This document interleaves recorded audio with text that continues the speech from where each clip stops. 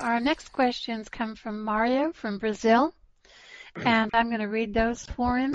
Considering that there is a complete database containing all real and could be past and all potential futures, and that it's possible to consciously visit and run any specific person's life and run any of those persons' what-if lives for one who has the conscious ability, is it not possible that someone unconsciously goes there to live any of those alternatives and to feel or think of it as being really there and living it? How would the person doing it really know the difference if he is not aware fully of what's going on? And if it is so, the whole scenario could or would be open for experimentations like that. Okay, I'm not sure I got all of that, but the idea that you would unconsciously, just by accident, get so involved in one of these getting data from one of these databases that you wouldn't be able to distinguish it from otherwise your life here in the simulator, I think that is highly unlikely. You may, just by circumstance and the way your mind and intent works, jump in and out of those databases. But in order to go there, stay there, and be consistent there, you have to really focus and intend to do that. So I don't think it's possible for somebody to casually just get into a database and then get confused about where they are.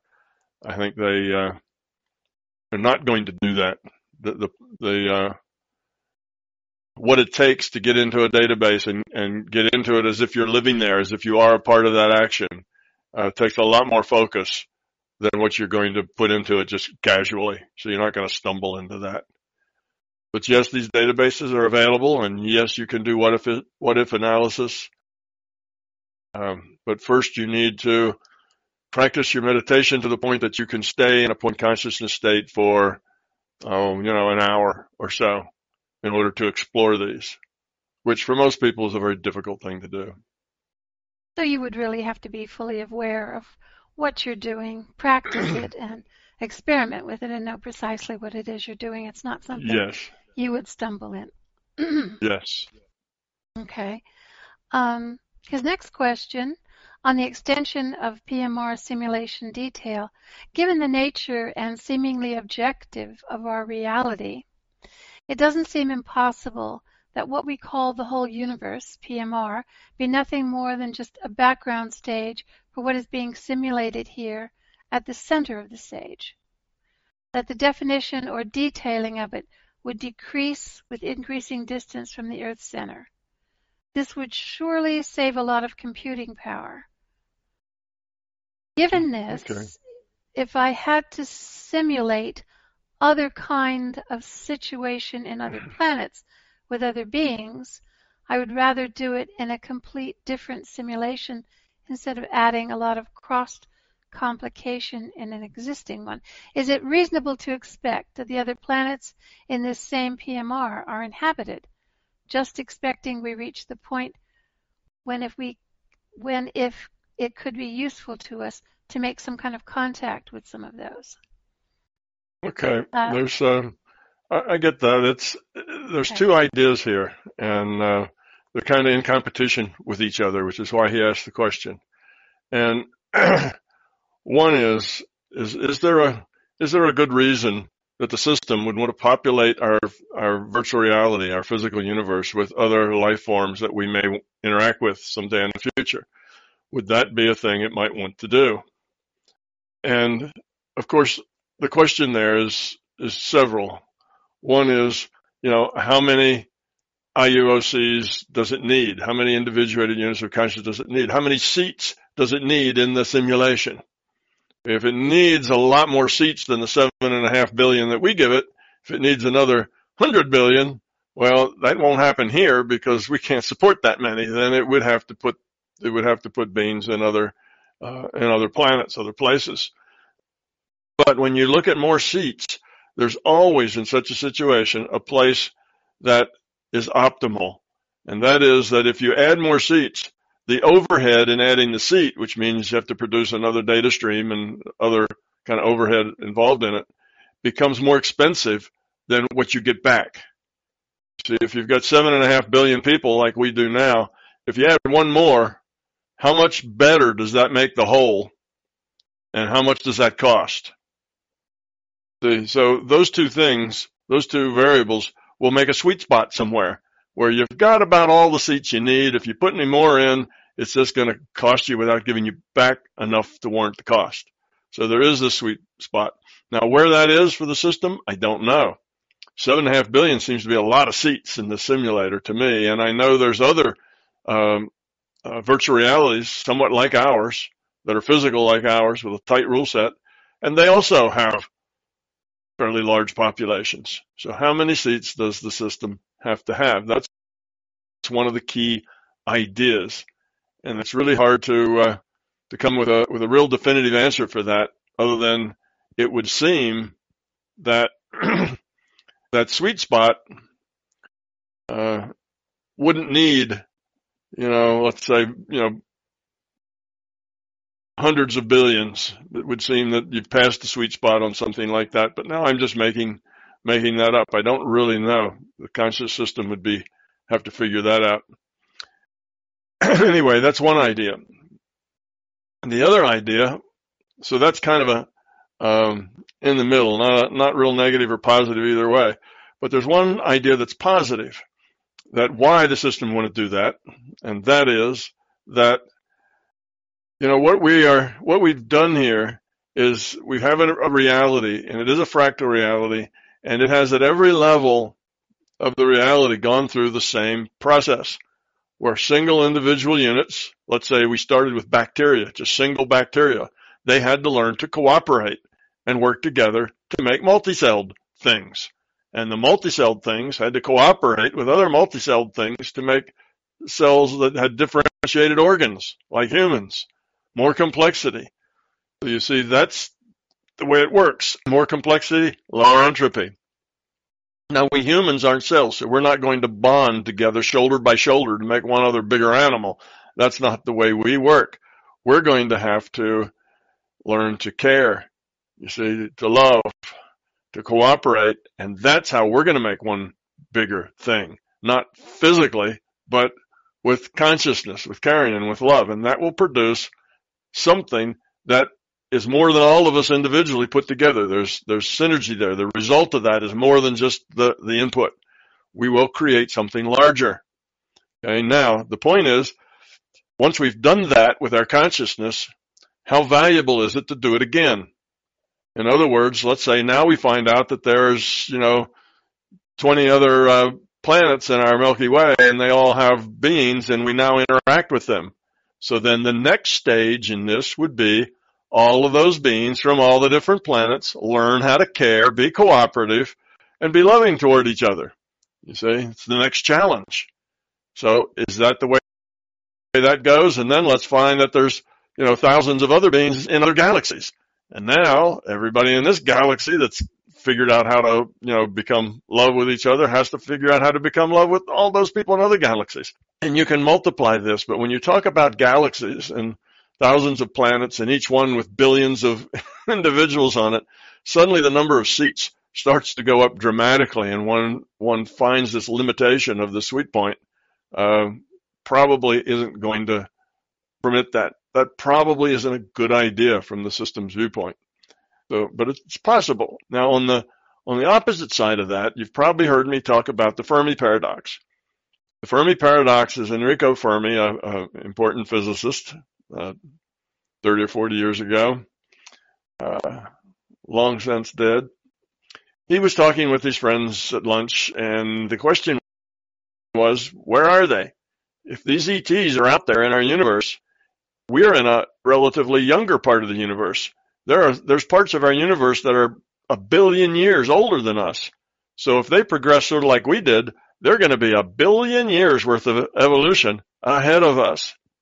Can you imagine what might be 1 billion years in evolution ahead of us?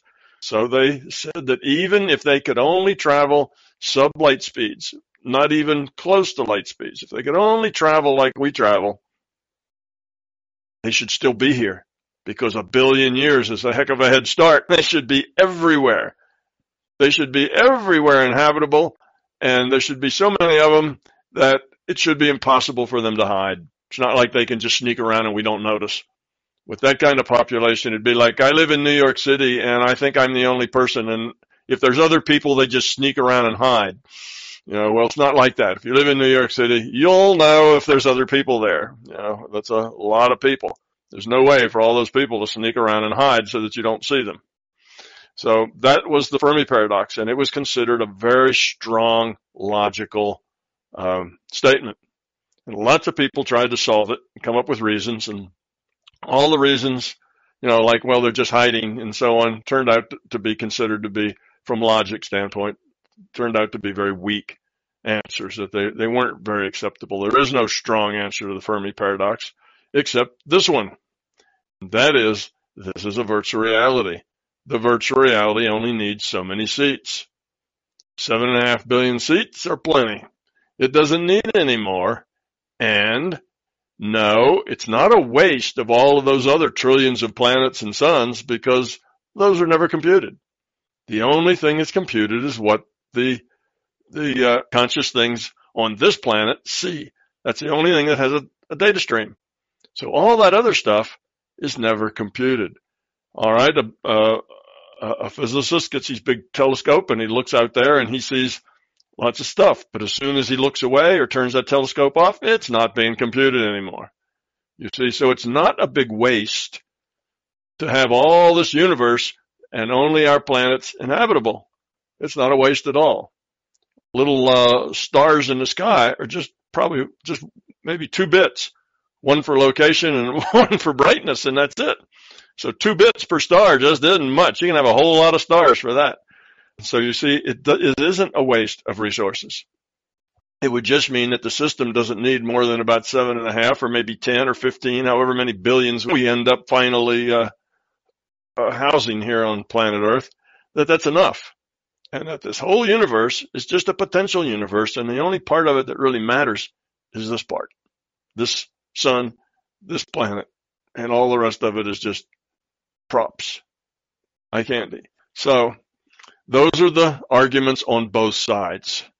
That we are alone, there's a we are alone argument, which is my answer here to the Fermi paradox, and that we are not alone is the idea. If you think our evolution of coming together and becoming love and incorporating bigger and bigger sets of entities with more and more cooperation and caring, even though they're very different than us, then that's a reason that the system would want more individuals. And the system, of course, could have it both ways. It could, for us, if we were the primary thing in this universe, and if integrating with other planets, other places was important, it could just produce civilizations on other planets just for us.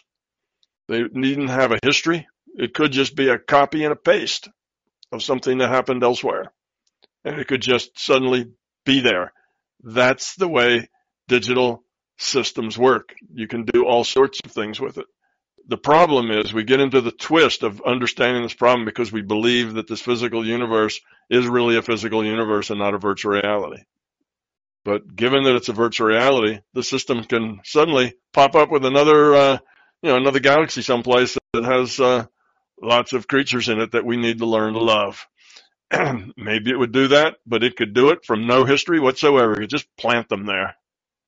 See, whenever it needed them. We're not ready for that yet. We can't get that far. Our travel in space is very limited, so it might not be for another 500 years before the system would have to do that. But it could, if that's what it wanted to do. And that still wouldn't mean there was anything else other than just them and us, unless that needed to have something more. But again, the number of seats is limited. So that's the answer to it. There's no definitive answer, but there's some pretty good arguments on both sides. So we'll just see. And the system is not constrained to either doing it all or doing it not at all. It can do just as much as it wants whenever it wants. All right. Mario has one more question, Tom. It seems obvious, just to put a number to it, that 99% of our friend inhabitants on this PMR are not conscious at all. that everything here is just perceptions and not really solid at all. Given that all is about information inside consciousness, when we think about higher dimensions, such as NPMR, that is non-physical matter reality, the tendency would be to think that everyone inhabiting such a place would or should be more conscious of what really goes on. But since statistics is what seems to rule, I would bet that over the population is also spread all over the curve, including deluded fellows, even if the average is better. Can you comment on that? Sure. You don't lower your entropy by dying. Okay, just by leaving this physical reality and going into another virtual reality, that doesn't make you smarter. And Mario is correct in his bet. What he bet on there is he would win that bet. When you go into the non-physical and the entities you meet there, they are at about the same level of understanding of the big picture as we are here. 99% don't have a clue, just like here. They live in their own small worlds inside their own small virtual realities, and it's not a big difference. So ignorance is among individuated units of consciousness is kind of the standard, whether you're in this virtual reality or some other virtual reality. Now, there are some exceptions, but I'm just talking about in general. That's kind of the way it works. So it's not a whole lot different than it is here. That's interesting to know. All right. I have most of the questions answered, actually all of them. Mr. Lopez had one other question on being level and subconscious. If we would like to ask that one, we can do that. And then I'm going to proceed with a lot of MBT forum questions that have been hanging over for a couple of sessions that we haven't gotten to. So we'll do that unless somebody here present has another question, like one of our new guests. You can type it in and I can read that for you, or you can ask the question yourself.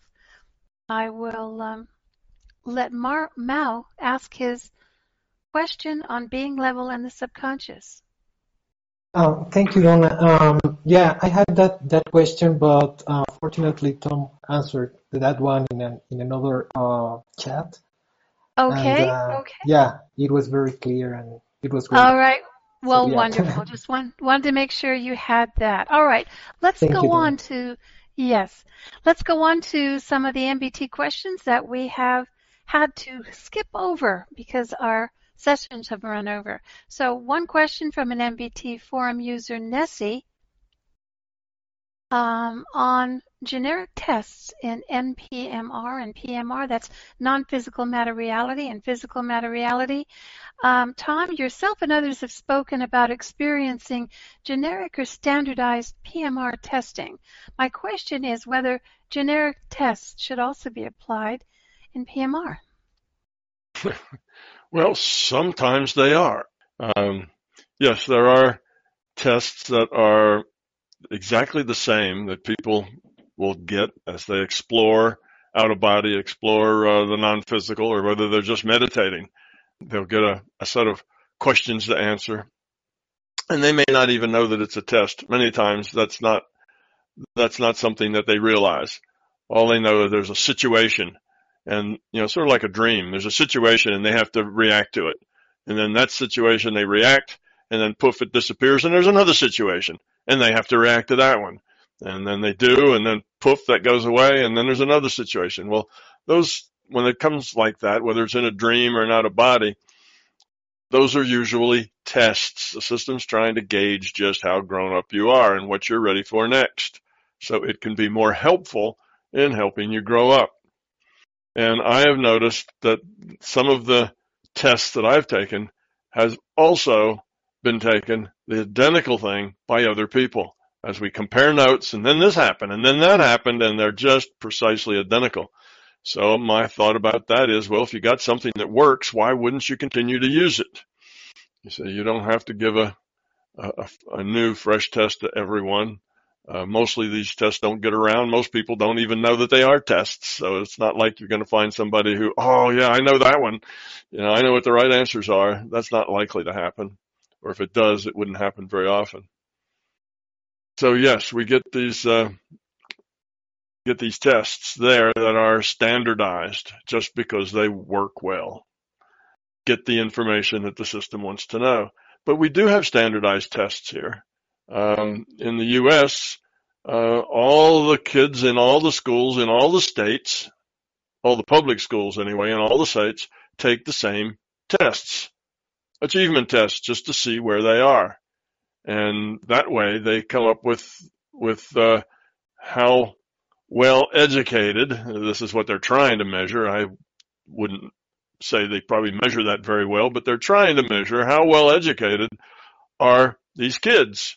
And they have a comparative study now because all the kids take the same test. So do the kids in this state or this district or this particular school do better or worse than everybody else? Well, if they do better, send them a few gold stars. And if they do worse, well, find out what you need to do to help them do better. You say, look into that. What's wrong at that school? Is it the principal? Is it the system? Is it the neighborhood? And what can you possibly do to help? So it points out areas where you need help. Same thing the system's doing, looking for areas where you need help. So we do have standardized tests here. And many of the things that happen here that are things that help us grow happen to multiple people. I've had at least 3 people tell me that within 10 days or so of one of their parents passing away, they got a phone call from that dead parent. And the phone rings and they pick it up and it's, hi, this is your mom. Just wanted to let you know that everything's all right. I'm doing fine.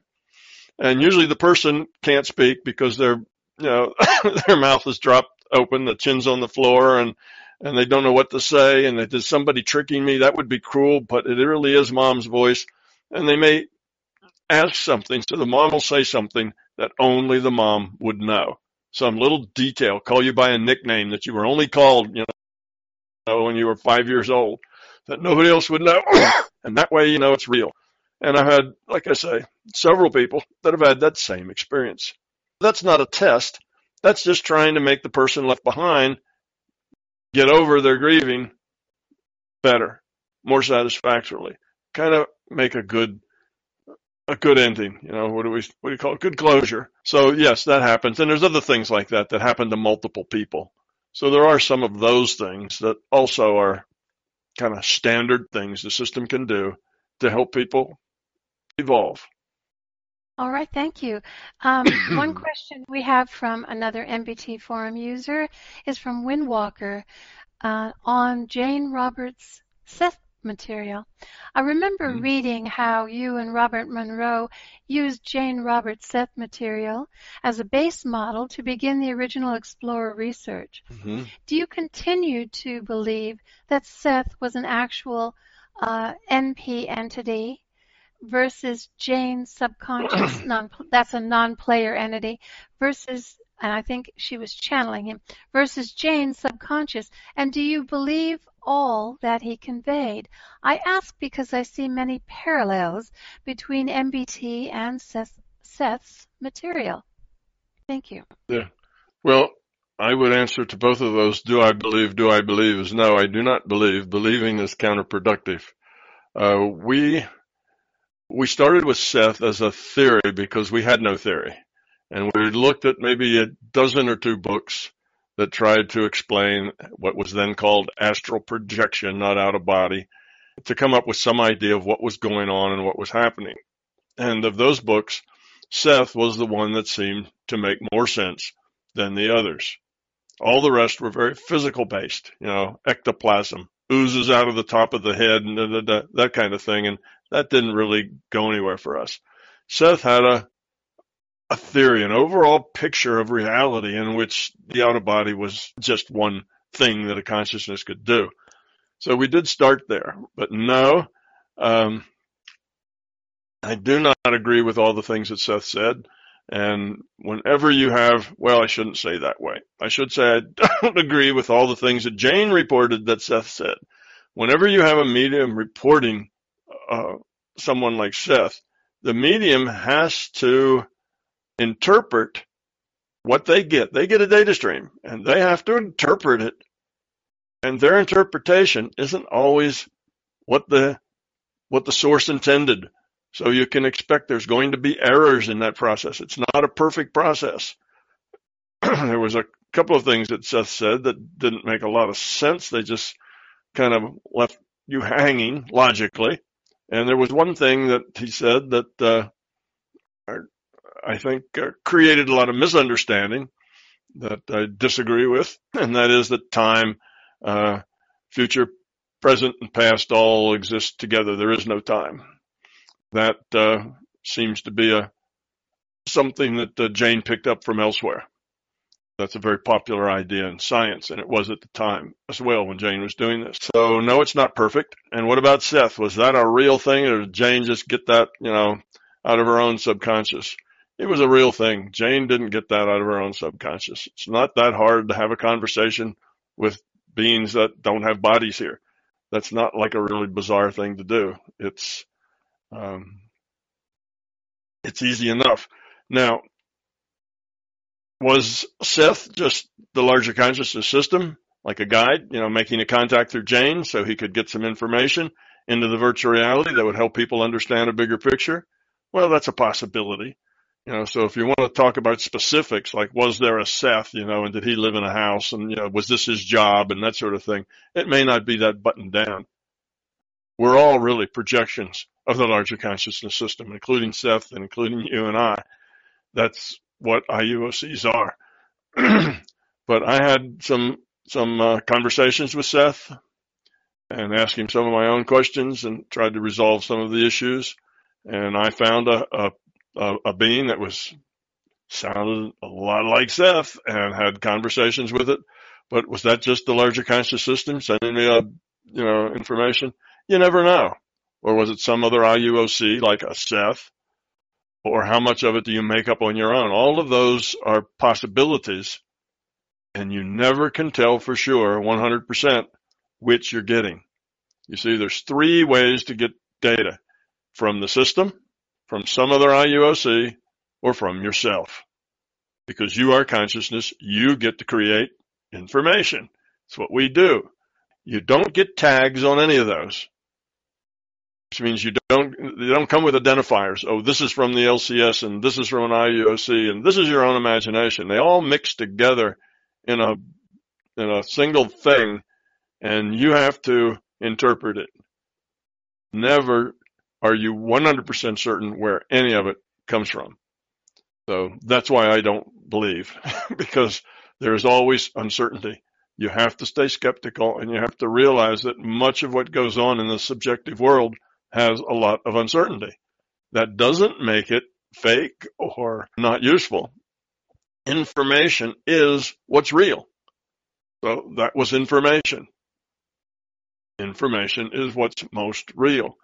The question isn't, did Seth really, live as a being and do this? That's a very poor question. It doesn't go anywhere. It's an ego kind of question.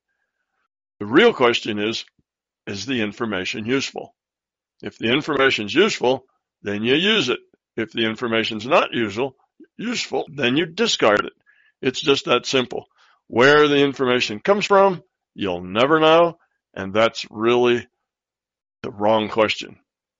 We're used to doing that here. We hear information. We want to vet the source. Oh, did they have a PhD when they said that? How would they know? And we try to filter information by vetting the source. You can't do that in a non-physical. You just get data, and then all that data is smushed together. It may just be one source or the other, or it may be a combination of any of those sources. But that's it. You'll never know. So it doesn't matter. It's irrelevant. Is it useful? Is the only thing that matters. So there aren't anything such as credentials in NPMR. It's just quality of being, as far as that goes. Yeah, that's true. And you have to assess everything by its usefulness. That's the only assessment you can make. And you need to do that skeptically.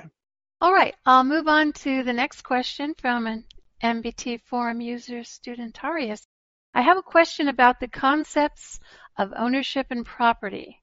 These concepts, including the concept of justice, seem to be at the root of politics in PMR. Some argue that it is unjust to claim exclusive ownership over really anything. Others claim that we come into the world owning our bodies, our thoughts, and our labor, and this justifies our claims of exclusive ownership over external PMR objects. On the one hand, claiming exclusive ownership over something is considered something like theft from the communal property of all, and on the other hand, theft is when someone takes your private property from you against your will. I'm interested in how MBT would approach this problem. And I wonder if politics should come down to a sort of sovereignty of the will. I'm aware that the science-certainty principle is based upon a preservation of freedom of the will, as is the LCS's non-intervention policy.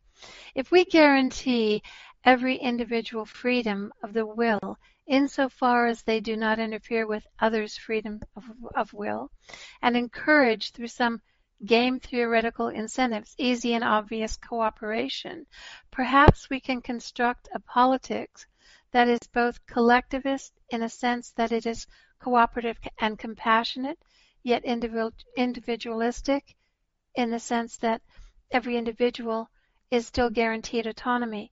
But it is not obvious to me how MBT handles the question of property and ownership. Okay. And he's right, where he was leading, that we need to all get along and work together at the end. Yes, that's where we need to go. It needs to be, things need to work for the benefit of the whole, but they also have to work for the benefit of each person trying to grow up. So we need the individual to be able to do those things that optimize their own growth, and we need the collective to be able to optimize things for the growth of the whole. So both of those things have to work together. Now, if you start with the assumption that people are full of fear, which they are, if we start with the assumption that the people we have here are the people we're always going to have, if you have a lot of fearful people with low quality of consciousness and high entropy, then any kind of political system that you can think up isn't going to work well. There is no perfect economic, social, political system for fearful people. You see, if you have a population that is, for the most part, loving, caring, considerate, it's about other, not about themselves, then you can have both. You can have the individual is supreme, and the collective is supreme, and there's no conflict. The only time you have conflict between the whole and the individual is when the individuals have fear. Okay? Think about that. If you are a being of love and you don't have fear, then what is it that you want? Well, it's all about other. If you're a being of love, it's not about you. It's about other. You want everybody else to have what they need to grow up. And that's what you're willing to work for and get energized, because it's about other. So you see, if everybody in your social system cares about other and is not focused on self, okay, these are all high quality of consciousness people, then any system that you can imagine will work. It doesn't matter if it's collectivist or individualist or what it is. Start with any system and it will soon change itself to be the optimal system if you have a population that is love-based. So the system itself, the economic system, the political system, isn't what's critical here. What's critical is the quality of consciousness of the population in this system. Okay. So now, if you go to the opposite extreme and say that almost everybody in this system is full of fear, that's all about them, and they don't really care much about anybody else but themselves, then again, no matter what the system is, it isn't going to work well. It's going to be dysfunctional. And no matter how many rules and laws and constraints and whatever you try to make to kind of force people to act better, it won't work, because you can't make people just act. They are going to be themselves. They'll be themselves after they go home and shut the door. They'll be themselves in any way. The only way you're going to be able to control that behavior is back to, 1984, where there's a camera in every room of every house, everywhere. And the state keeps track of every motion, every idea, and every conversation. Well, that itself already is a failed system. Obviously, that's kind of fascism to the nth degree. So if you have to have fascism to the nth degree in order to create a state that acts like it's caring, you see, that's an oxymoron. Those two don't go together. It doesn't work. So you can't do that. What you have to do is solve the problem, not try to make a symptom better. The symptoms are our cultures, our legal system, our ownership of property, our everything else, class systems, our economics. All of that is very suboptimal because it's all run by people with a lot of fear, low quality of consciousness. It doesn't work well. It won't work well. No matter what you do, no matter who you put in charge of it, no matter what kind of structures you make, it just won't work well.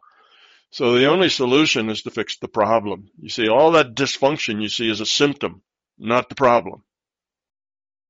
So you fix the problem by first fixing yourself. You become a being of love, which then helps other people around you become a being of love. And if we all get rid of our fear and care about each other, then the system all by itself will reconfigure itself to be the optimal system for both individuals and for the collective. Because everybody's number one motivation in the system is to be helpful to others. You see? So here you are, an individual in that system, and you'd say, well, I'd just like to stay home and write poetry because that's what I really like to do, and I think that would be a contribution to my fellow man to have this wonderful poetry. And the system would say, we will try to make that work for you because we want you to be happy because we care about you because you are other, and that's what we care about. So things would be adjusted to let the individual be and do to the maximum capability and interest that they would have. See? And generally there's enough in a system that is that cooperative. There is enough production. There's enough stuff in such a system that it can let everybody be who they are, be authentic, contribute in the way they best contribute, and still the whole works fine. You see? So that's really the problem. It's not just about property rights or not. It's what you do with the property. It's your intent with the property. If you live in a culture that says, okay, we have ownership of property, and you get there first and you're wealthy, so you buy up all the property and say, all right, I own everything. Well, if then you make everybody pay you money if they walk across your property and you own it all, so everybody has to pay you, eventually you end up with all the money. Well, but that's low quality. You see, that's not good. If you own all that property and you say, everybody's welcome, come to live on this property. I just need this little piece of it and everybody else is welcome to it. Then owning the property and having that idea is just the same as not owning the property at all. You see, so it doesn't matter the ownership or not ownership. What matters is the quality of the people. So when we look at the things like, should we have property rights or not, we're trying to work on symptoms, things in the legal structure that help cause dysfunction. You can't get rid of the dysfunction until you make the people less fearful. And no, it's not going to be the case that everybody is a person of love. That's not going to work. But if you just have a majority, the whole thing would work really well. So that's how that works. It's the wrong question to ask. It's not it's the property rights is not really the point. The property rights are irrelevant. Either way you do it, if you have loving people, it'll work the same whether they own it or they don't own it. See, if you don't have loving people, it'll probably work the same whether they own it or they don't own it. They'll just take it by force if they're not loving people and say, all right, this I stake out for me, and can you take it away from me? Which is mostly the way it worked, 100 years ago. That's the way a lot of land got settled. You just squatted on it and dared anybody else to move you off of it. I guess that's enough on that subject. Let's do the next one, Donna. Okay. I think just one comment. I think that people consider under the circumstances you described, being cooperative and compassionate, that they will lose their individuality or their power. But you, I know, have stated before that you don't ever lose your individuality or your power. You just become actually more. Exactly. The opposite happens. In a society where everybody cares about other, you have the maximum amount of individuality. Your choice matters. Your choice not only matters to you, it matters to everybody, you see. So you get the maximum amount of choice, of having it the way you want it. And the system will just adjust to accommodate you.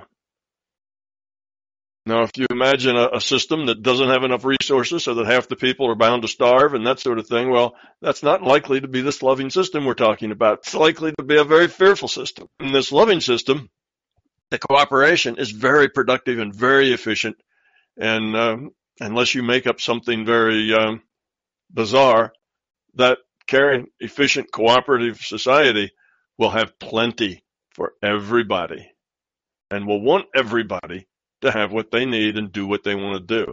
So it maximizes individual freedom, and it also maximizes collective productivity. Both maximize if you have low entropy people. Right. All right. Thank you. Next question is from Merit from Ireland. I have a question related to the probability model database. I love the probability model. This makes total sense. When Tom speaks of the system calculating probability for the next delta t, does this refer to probable calculations on a particle level? I think the delta t is involving time. So, or a pixel level, or something bigger. I'm missing something in the understanding on this. I find it not easy to absorb that probable futures would be calculated on the level of a particle or even a chunk of volume like a pixel, as this does not appear efficient to me. I'd love if Tom would expand on this more, please. Yeah, well, the asker of the question is correct. That would not be very efficient. Remember, the reality, the virtual reality, only exists in the minds of the players. There is no virtual reality as a thing. You see, you're a player of World of Warcraft, but that World of Warcraft map, the rivers, the streams, the elves, the barbarians, and all of the things that are in that map don't really exist anywhere. They only exist in the minds of the players. The system only has to send data to a player to describe to that player what's happening in his little piece of the map. So if you are a player and you don't happen to be, running a big atom smasher in CERN, then it's not going to have to compute anything that has to do with little particles. And most of us, of course, live in the macro world, so the particles are all irrelevant to that data stream because most of us are not looking at particles. And that goes even for the particles that we depend on. We breathe oxygen. So here we all are, we're alive, we're sitting in front of our computers and we're sharing this conversation. Does the system have to render oxygen molecules for us to breathe? No. No oxygen molecules need be rendered anywhere except where they're being measured. If they're not being measured, they don't have to be rendered. Because if there isn't some consciousness, some individuated unit of consciousness who needs to have data concerning particles or oxygen molecules, then they're just not rendered. The effects of the oxygen are rendered. What's the probability that there'll be enough oxygen for all of us to sit here and live while we have this conversation? Well, there's this much plankton in the oceans, there's this many trees, et cetera, et cetera. Okay, the probability is pretty high that we all will have plenty of oxygen while we have this conversation. Therefore, we all just keep on keeping on because that's the probable outcome. See? So no, particles don't have to be rendered, don't have to be computed, except where people are looking at measuring particles. Other than that, you go up to higher levels. It's all done with simulation. It's not done from the bottoms up where we take the little particles and try to make the macro world out of particles. That's the way scientists believe the world works, but that is very inefficient. Like you say, that's nonsense to run a virtual reality that way. You run a virtual reality from the top down using probability, and you only get into particles when you need to. You only produce as much resolution as you need to. So let's say you're wearing glasses that aren't quite a best prescription for you. So everything you see is a little fuzzy. You don't see things really, really sharp. Then the system doesn't have to send you data, will not send you data with all that sharpness in it. It just sends you the data that you need to experience the world that you're going to experience. See? So the system is efficient. And it won't do things that are terribly inefficient computationally, like starting with particles and working their way up to the macro world. So when we look at the probable future, we're mostly looking at behavior, not molecules, but behavior. And that behavior is something that we can look at, probably even quantify, in the sense that we have a record of everything that every individual said, did, thought, felt, all of that. And if you have that much data on somebody, you're pretty good at predicting what they're going to do next. You'd be wrong every once in a while, but mostly you'll have it right, particularly since these predictions only go at 10 to the minus 44 seconds at a time. Not a lot changes in that much time. All right. She has a second part to her question, which is again on probability. Tom speaks about the databases being interactive. He provided an example that with clear intent, it would be possible to interact with a database and query what would have happened if Hitler had won World War II. She goes on then to say, World War II, as an example, ended over 70 years ago. And so in a specific example, then why would the system want to store probable outcomes that didn't happen when there is a zero likelihood that those could happen, but didn't? Because in this case, the Second World War is long over. So it doesn't seem efficient to me to store probability data in this scenario when it is not likely that the Second World War would happen again. I'd love to hear more about this, please. Okay. The system doesn't necessarily store everything that ever happened. You're right. That would be inefficient. But as long as there are people around with memories, with data, with information about an event, then the system will store some data on that. Now the level of detail, it's hard to say. It may scrub out some of the detail and not have to save things that are by its judgment inconsequential. Like was that desk made out of mahogany or was it made out of pine? That's kind of something that really isn't important, and it may just let that go, and it's just a desk. And it would render it as wood, maybe wood that you couldn't really tell what it was. So in the details, that might be the case. But as long as there are people around, as long as there are conscious players that have memory of what went on and where it went on, then you have facts in the game about what went on. And if you have those facts, then you want to have some data to support those facts. And yes, the data probably gets less and less detailed over time, but you still have to have that date. When I did that, I probably did that particular question looking at World War II. I did that maybe, I don't know, 25 years ago, 30 years ago. And I did it just because I wondered, could I do this? Would it work? And what would I get? So for me, it was just an experiment. And I indeed did get it. And it did work. And I think it would still work today, although I haven't done it since, because there's enough general information in the system that can work that. So as long as there's people who could ask the question, then the system's going to keep the data in case they do. Now, that's not terribly efficient in the sense you might say they just drop all that data out, and if somebody asks, they'd say, sorry, that data's been deleted.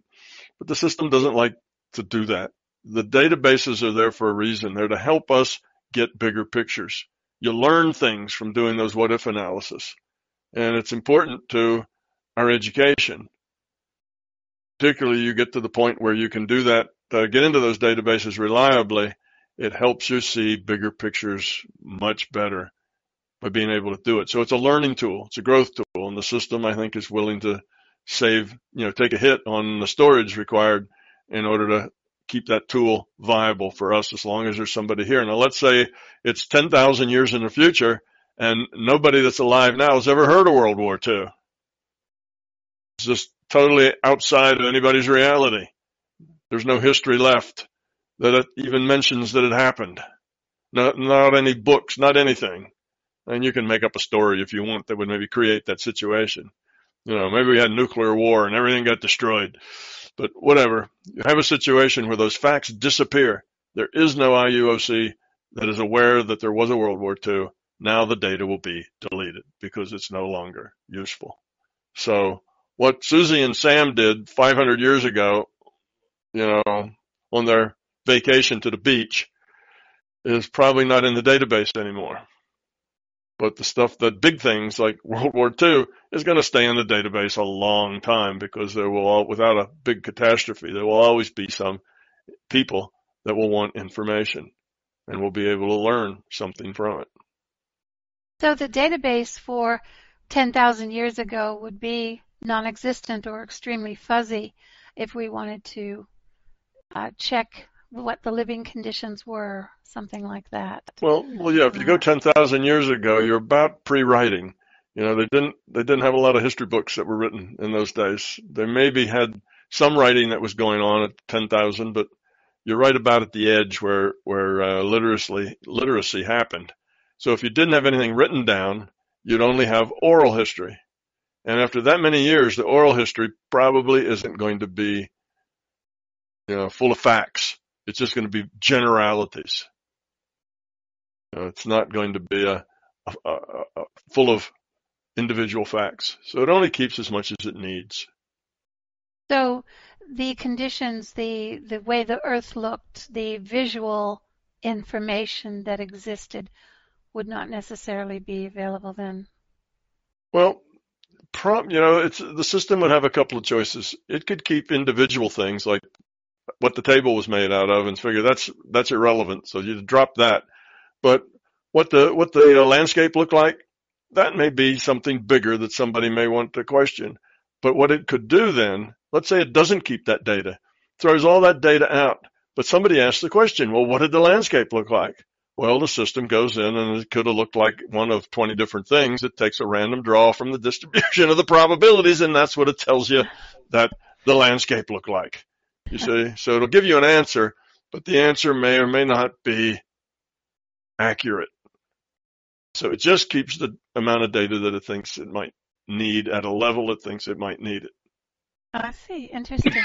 Next question from an NPT forum user, from somebody. That's his name. In many, if not all religions, there exists the concept that God somehow favors or rewards those who seek spiritual advancement over those who simply don't care. So the question is, does the LCS indeed reward those who make conscious efforts to lower their personal entropy on a consistent basis? And by reward, I don't mean through the granting of material accruements, rather by granting such people more attention and perhaps even assistance in their efforts to advance spiritually.